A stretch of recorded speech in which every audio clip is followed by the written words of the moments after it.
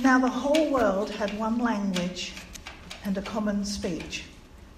As people moved eastwardly, they found a plain in Shinar and settled there. They said to each other, "Come, let's make bricks and bake them thoroughly." They used bricks instead of stone and tar for mortar. Then they said, "Come, let us build ourselves a city with a tower that reaches to the heavens, so that we can make a name for ourselves and not be scattered over the face of the whole earth." But the Lord came down to see the city and the tower that they were building. The Lord said, "If as one people speaking the same language they have begun to do this, then nothing they plan to do will be impossible for them. Come, let us go down and confuse their language, so they will not understand each other." So the Lord scattered them from there all over the earth, and they stopped building the city. That is why it is called Babel, because the Lord confused the language of the whole world. From there the Lord scattered them over the face of the whole earth. This is the word of God. Thanks be. Thank you, Dee. Michael, I'm interested to see what you're going to pull out of this one.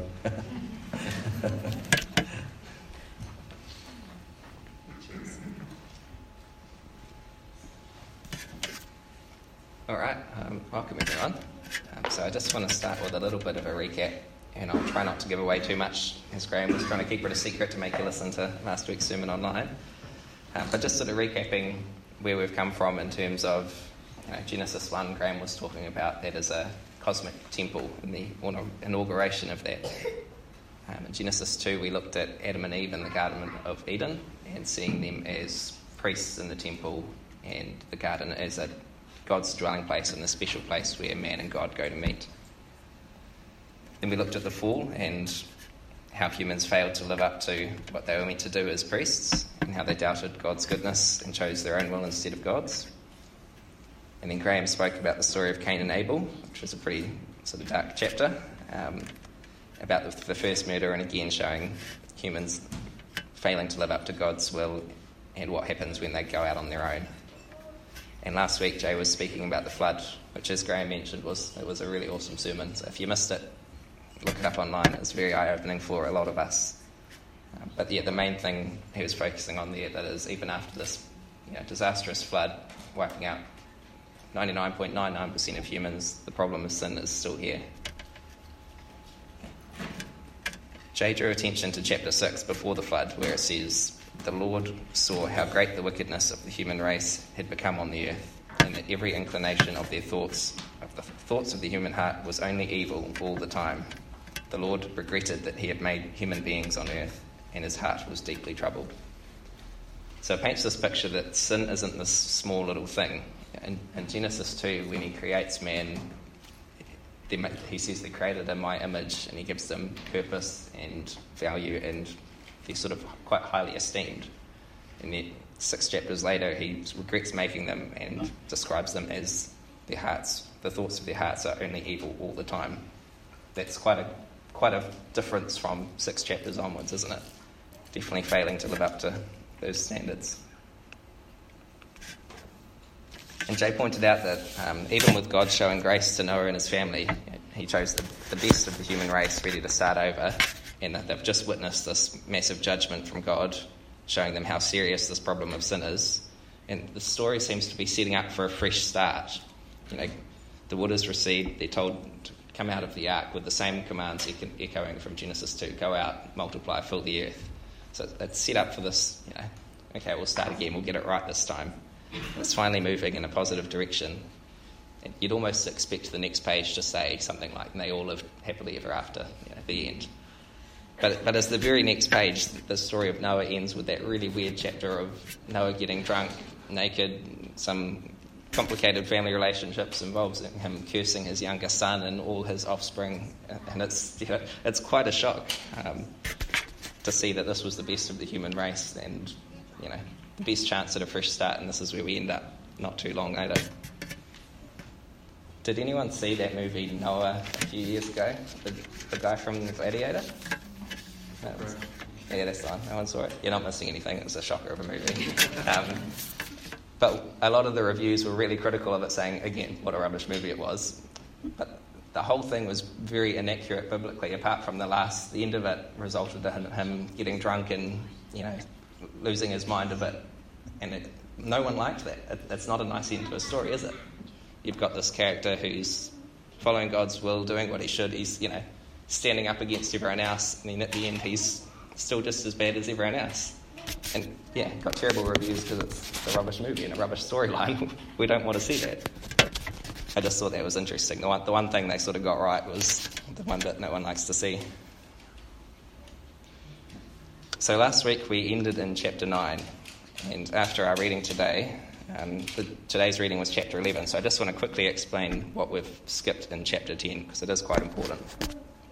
So chapter 10 is one of those really boring passages with a big list of names and places, and it gives us the lineage of Noah's son, that so-and-so gave birth to so-and-so, and they went here, and then this guy gave birth, and went. It's a really boring list, so I'm not going to bore you with it.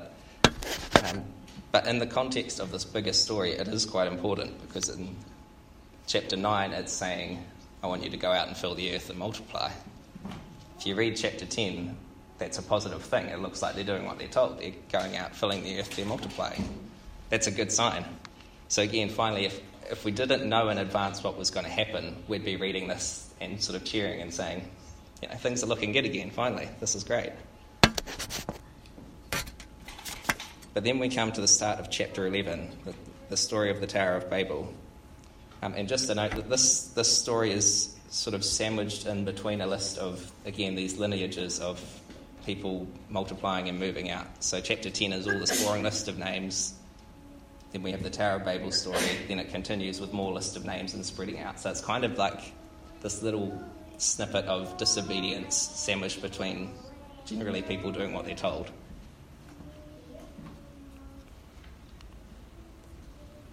So in chapter 11, our reading for today, it appears that the story is zooming in on a particular group of people. While everyone is moving out across the earth and doing what they're told, this specific group of people are doing something different. It says, as people moved eastward, they found a plain in Shinar, and settled there. They've said to each other, come, let us make bricks and bake them thoroughly. They used brick instead of stone and tar for mortar. Then they said, come, let us build ourselves a city with a tower that reaches to the heavens, so that we may make a name for ourselves. Otherwise we will be scattered over the face of the whole earth. So this region of Shinar is in modern-day Iraq. And in chapter 10, one of the names mentioned is this guy called Nimrod. And it says that he moves into this area, and it mentions a couple of the city names. It says, Cush was the father of Nimrod, who became a mighty warrior on the earth. He was a mighty hunter before the Lord. That is why it is said, like Nimrod, a mighty hunter before the Lord. The first centres of his kingdom were Babylon, Uruk, Akkad, and Calneh in Shinar. So it's attributing him to this region. From that land, he went to Assyria, where he built Nineveh and a bunch of other places. So this is how we get the location of this area, Shinar, and linking it to what we know of Babylon. And some early Jewish rabbis interpret the phrase in this story that the people spoke one language. They interpret that to mean that they were of one mind or of one voice, that they were united in aggression towards God. They claim that there was an idol placed at the top of this tower holding a sword as if to wage war against God. And I share this as it's a little bit of a grey area. I'm not telling you this is what happened. When you start looking at what the ancient Jewish rabbis teach, you'll get 10 opinions. So I'm not saying that this is definitely how it was, but it's interesting that this is the sort of extra colour that they read into the story, and this is the tone of what's going on there. And I don't think it seems too far-fetched to agree with that. So it's just really the interesting subtext that they read into this story. And they also talk a lot about this guy Nimrod. In short, that he's not a very nice guy. Here in the Bible, it just sort of describes him as a mighty hunter before the Lord. But again, this is often interpreted as waging war against God.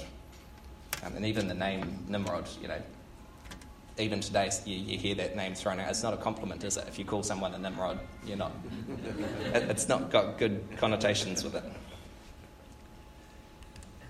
So in the ancient city of Babylon, there's some ruins of a ziggurat, and they're kind of like a clunky, blocky version of a pyramid. And there's this one site, I'm going to butcher the pronunciation, Temenanki. Anyone know any better than that? No? We'll stick with that. All right. So it's been suggested that this is a possible location for the Tower of Babel. Maybe, maybe not. At least it's architecturally similar to the sort of things that were being built at that time, and it's 90 k's south of the city of Babylon. So, it's ticking a few boxes that it's our best bet if we're ever going to find anything. And I'll share a little bit more about the history of this thing because it's really interesting who's claimed ownership of it, who they believe it's been attributed to in terms of what gods are worshipped there and represented. I think it relates a lot to this story, but we'll talk about that later. So going on in this passage, there's a few things that are going on here. So a couple of the things that they've done wrong is that they're, first of all, aiming to build a city, to build a tower to reach into the heavens. They aim to make a name for themselves and aim not to be dispersed throughout the earth. So the city and the tower are kind of outward expressions of the sins that are going on. So first of all, there's the love of human praise, making a name for ourselves so that people will think well of us. Those people in Babylon, they're so smart and creative, they can build all these great things. And there's also security, self-reliance, rather than relying on God for the security. And John Piper contrasts this with what God's will it was for humanity. He says, God's will for humans is not that we find our joy in the praise of human beings, but in praising him. God's will is not that we find security in the things we build, or the places we go, and in locks and alarms that we can create. God's will is that our trust is in him. So again, looking at this list of what's going on here, what's important to note is that each of these things were specifically in defiance of what God instructed them, but also each of these things in a different context aren't actually wrong in themselves. So first of all, aiming to build a city. As a general statement, God doesn't have an issue with people living in cities. We read later in the Old Testament that God actually chooses a city for his name to dwell forever, being Jerusalem, the holy city. The problem here is that it's going against the specific instructions for them at this particular point in history. The second one, building a tower to reach into the heavens. And again, there's not really too much of an issue with this. We hear of God coming down on Mount Sinai, which was a high place. The temple in Jerusalem was built on a hill. Worshipping God on a high place isn't necessarily a bad thing, but also in saying that we read of many times in the Old Testament where it was instructed to destroy those high places that were put up when man decides this is what we want to do. It's quite different when God says this is the place you will worship. You see the connection there? It's not a problem with the high place, it's not a problem with the tower or the city. It's the reason for doing so, and whether it was initiated by man or God. Even the third one, aiming to make a name for themselves. When man aims to do that, that's bad, right? But the very next chapter, as I assume we'll see next week or in the coming few weeks, in Genesis 12, God says to Abraham that I will make you into a great nation and I will bless you. I will make your name great and you will be a blessing. But there's quite a difference there, isn't there? God making someone's name great is quite different from someone deciding to make their own name great. And the fourth one, aiming not to be dispersed throughout the earth. So this is a defiance to what they're specifically told to do, to go and spread out, to be my ambassadors, to be my image bearers, and make my name known to all creation. And they're saying, no, we will go and make a name for ourselves. And again, at different points in history, it's quite okay to be living in cities and gathering and being close to your family and all those things. It's just when it's on the opposition of what God has commanded to do. In verse 5 it says, but the Lord came down to see the city and the tower the people were building. And there's a little bit of irony going on here. The writer isn't implying that God doesn't know what's going on. It's kind of written this way as a bit of an insult, that the all-seeing God has to come down from heaven to get a closer look to see what they were getting up to. So from man's perspective, we're building this big tower and it's reaching to the heavens and it's great. And then the all-seeing God has to actually come closer. He can see everything anyway, but he has to come down and say, that's what you've been doing. That's a cute little project, But didn't I tell you to go spread out? It's meant to be sort of insulting and, making fun of what they thought they were doing.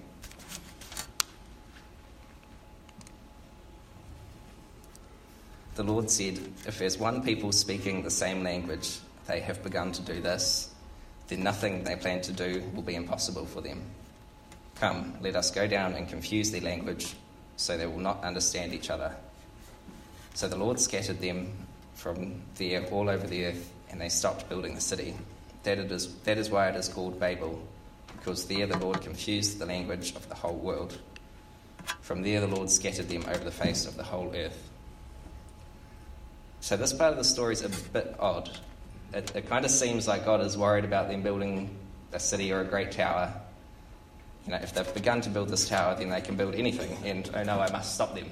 If that's what's really going on there, we should expect to never see any more ancient ruins of big, massive buildings. Even today we shouldn't be able to build skyscrapers because God stopped us from doing that. So clearly that's not what's going on here. He's not concerned about people building big things. And it doesn't actually make a lot of sense if that's how we view it. A lot of ancient civilizations were built using slaves that didn't speak the same languages of their masters. If I had a pile of bricks up here and I wanted you guys to build me a tower, I think I could, without talking, point at you, point at a brick, point to the table. If you didn't get the picture, I could, I'm not going to beat you, but with a few beatings, you would learn to pick that brick up and put it at the top of the hill. And, we can build things without speaking the same language. That's not going to make any impact in terms of stopping people building stuff. So what was God so concerned about? What had him so worried that humans were doing and might continue to do in an even bigger sense that caused him to intervene? And I mentioned before about those ancient Jewish traditions of Nimrod building the tower and waging war against God. And while that might be true, I also don't think that God was worried about people overthrowing him in a military sense. And I think our sort of Sunday school pictures or stories give us the wrong impression here, that they're building this long, skinny tower that's more like a ladder and trying to get up into the clouds. Those, what do we call them? The ziggurats, the blocky pyramid temples that we looked at. That's what's filling this region, and in fact a lot of the earth in this point of time. And these aren't just a tall tower to get up high and have a good view. These were actually temples. The name Babylon, the name of the city, in the original language Akkadian, this means gate of God or gateway of God. And we've talked a lot about temple imagery recently and the purpose and the process of a temple. So this tower here that they're building is not just a tower, it's a temple, and it's a gateway to God. What we know of temples is that they are a sacred space where man and God interact. So that their name, Babylon, gateway to God, building a temple, it starts to make a lot more sense, doesn't it, than just a tower or a city. It's in the name itself is what they're declaring that this place is. And again, on the surface, building a temple isn't necessarily a bad thing. God does tell them later on to build him a temple and a special dwelling place where he can meet with them. But again, there's a difference between a sacred place that God initiates and man trying to create a place for God. In the ancient religions of this area, we read quite a few similar accounts of humans building temples. And the gods they build them for have some quite different traits to the God of the Bible. And the relationships between God and humans is quite different too.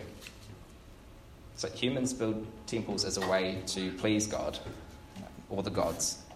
And these gods have needs. They need somewhere to live. They need food offered in sacrifice. They need entertainment, sex. The relationship between the ancient gods and humans was more of a symbiotic relationship. They're saying, God, we'll build you this temple. We're going to bring you these offerings. And in exchange, you'll be pleased with us. You'll look on us favourably. You'll protect us. You'll make our crops grow.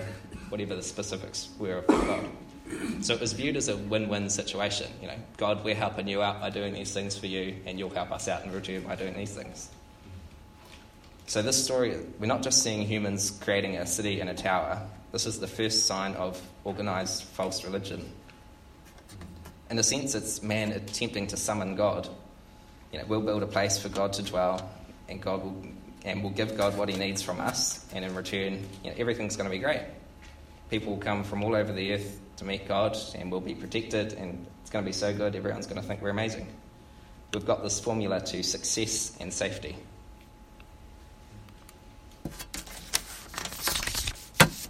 Again, that phrase, if one people speaking the same language, they've begun to do this, nothing they plan to do will be impossible for them. I don't think God was concerned about them building cities or tall buildings. He was concerned with the false religion they were creating. There's no limit to what they would claim about God. They were shaping God to be more like a human than God. A God with needs, a God that needs their food, their sacrifices. He needs them to entertain him with incense, music, and sex. Who knows where it will end? And with those claims comes exploitation as well. The only way to God is to pay money to enter our temple or to travel a long distance to our city, come to the actual place where you can worship God, will be the claims. So not only are they misrepresenting God, they're also putting barriers up and preventing people from coming to worship as well.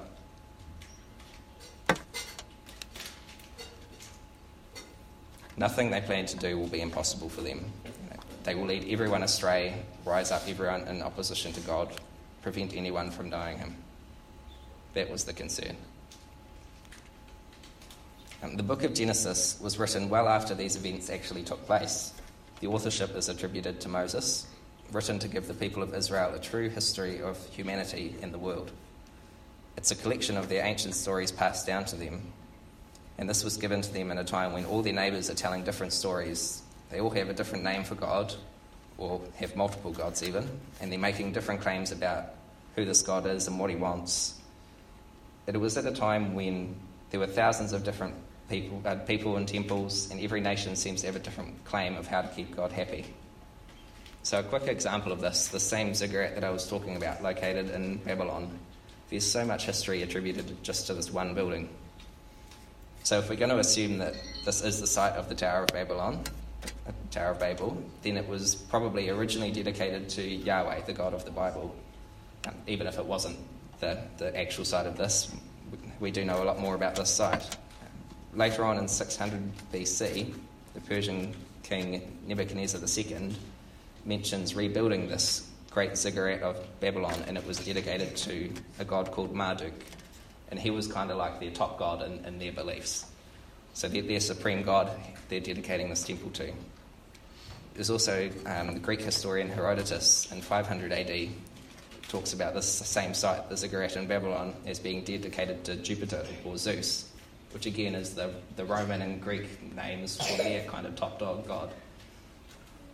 And in 330 BC, Alexander the Great planned to rebuild it, so it's still in rubble at this point. And he returns 3 years later to see that no progress was made, so he arranged that the remains would be demolished so that they could start from scratch.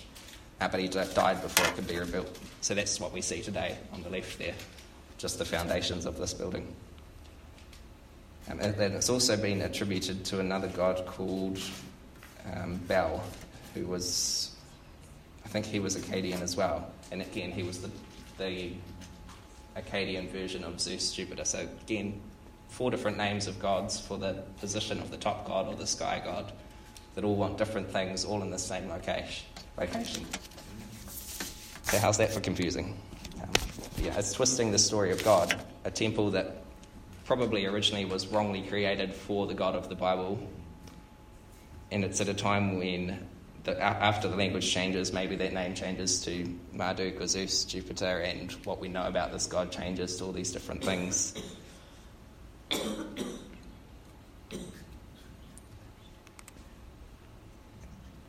Genesis 11 is the origin story of false religion. It's like God is saying, originally everyone knew me as the one true God, but then people started to gather together and tell lies about me. They made false claims about who I am and what I need, and they claimed to know what I want. Everyone spoke the same language, and there was a danger this lie would spread through the whole earth. So in that context, you might expect the next part of the story to be something like, and God decided to wipe them out for spinning lies about him. From what we've just read in the flood, that sounds reasonable. But what we see is actually another act of grace. Rather than doing that, we see this strange act of deciding to confuse the languages of people. And this act of grace is also, it seems like a risky one on God's behalf, doesn't it? I feel like if people are telling a false story to confuse their languages and make them scatter, now rather than having a true story and a false story, we've actually ended up with thousands of false stories, haven't we?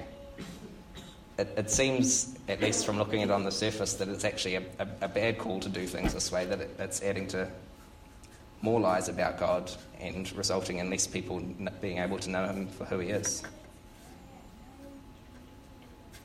And I think this partly magnifies something about the character of God and his acting with grace, knowing the damage it would do to himself, embracing his name and character being slandered and accepting that people would tell lies about him. Not only that, but he also acts with grace, knowing that it would make his plan for redemption more difficult, and yet he continues to pursue it, which I guess is just more impressive when he does manage to pull that off. It seems for a period of time the nations are left to spread out, free to start their rumours about God, twist what they know about him, and we end up with all these different stories. And the main message to the people of Israel from this point on is all about separating from others. Keep your lineage and your beliefs pure. Don't marry from the other nations. Don't follow their gods or their beliefs. Stick to what you've been told and be loyal to me. And this is the message essentially to Israel for hundreds of years.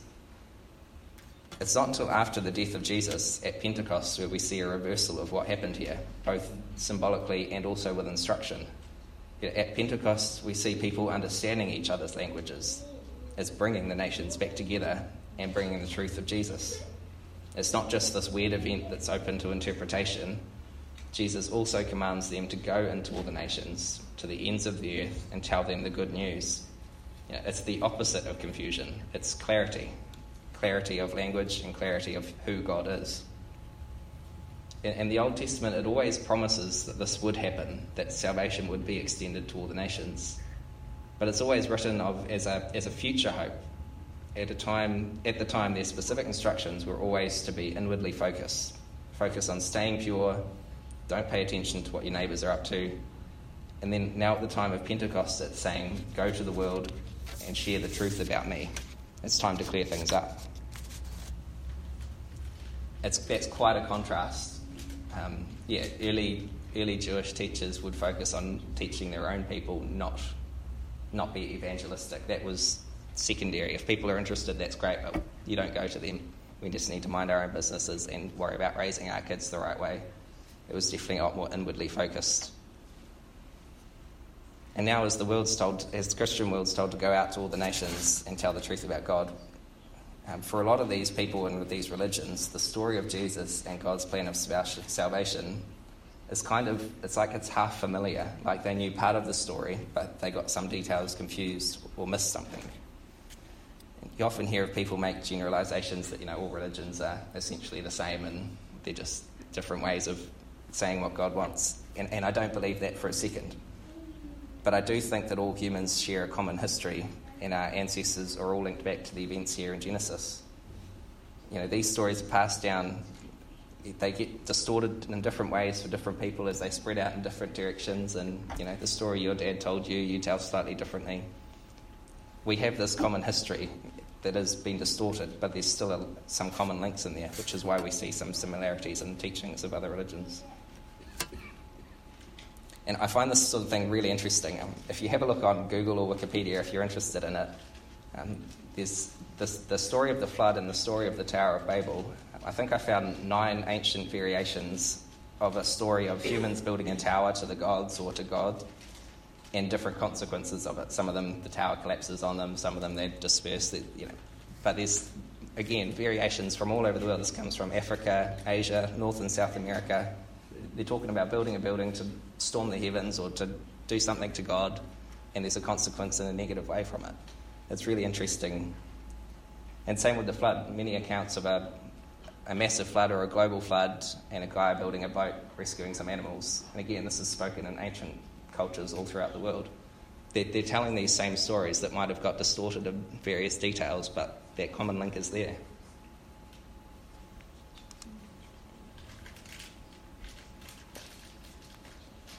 So the Lord scattered them from all over the earth, and they stopped building the city. That is why it is called Babel, because there the Lord confused the language of the whole world. From there the Lord scattered them over the face of the whole earth. So this phrase is weird because it's technically incorrect.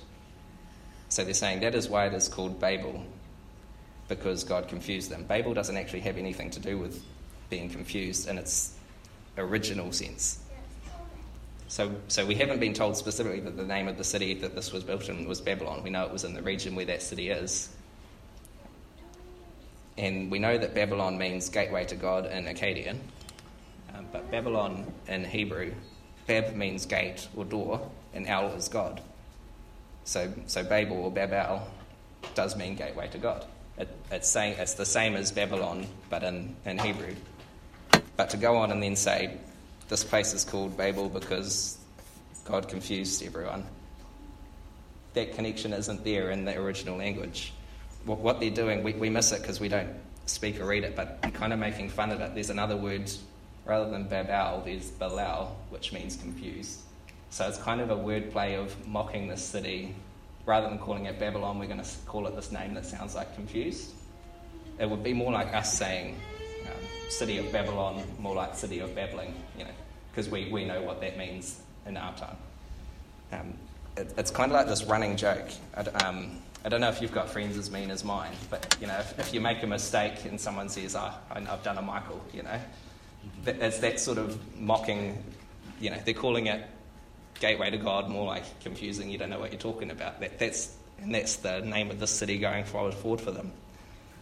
And that word's still used today, isn't it? For us, we talk of babble or babbling as nonsense and no one knows what you're talking about. Still, the root of those words, Bab and El, means gateway to God. But we've picked up on that joke of the name to be mocking it. Yeah, I find that quite interesting. So yeah, the builders claimed that they were building a gateway to God, but God says, no, you're just confused. You've got this wrong. You're confused about who I am and what you're meant to be doing. And throughout the Bible, the name of Babylon becomes synonymous with false religious systems or with people defiantly opposing God's way of doing things. And it's referred to this way many times by the prophets and the New Testament writers and even in the book of Revelation.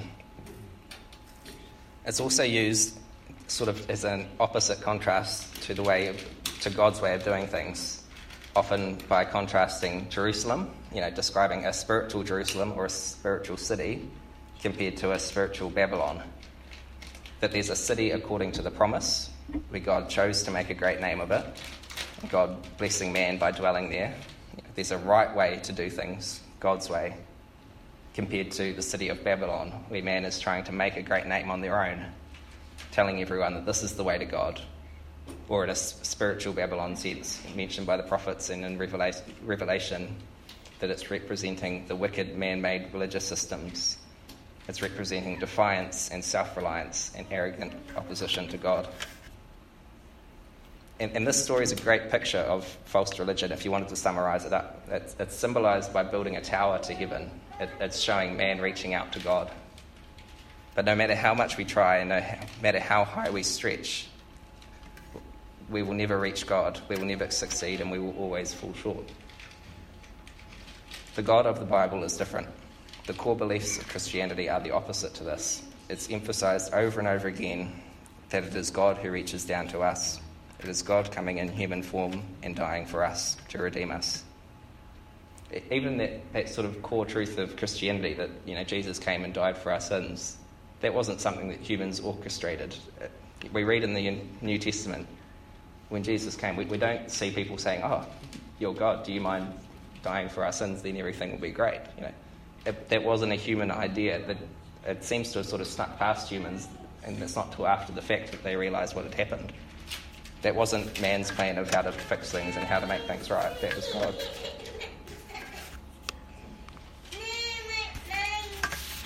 So if we just skim over that story out of context, it seems like God is just this mean God who shuts everything down. No city for you, no temple, no gateway to God, no great name for you. But actually all those things do happen, but all those things are given as gifts. They're not earned by anyone. So God tells Abraham later that he will make his name great.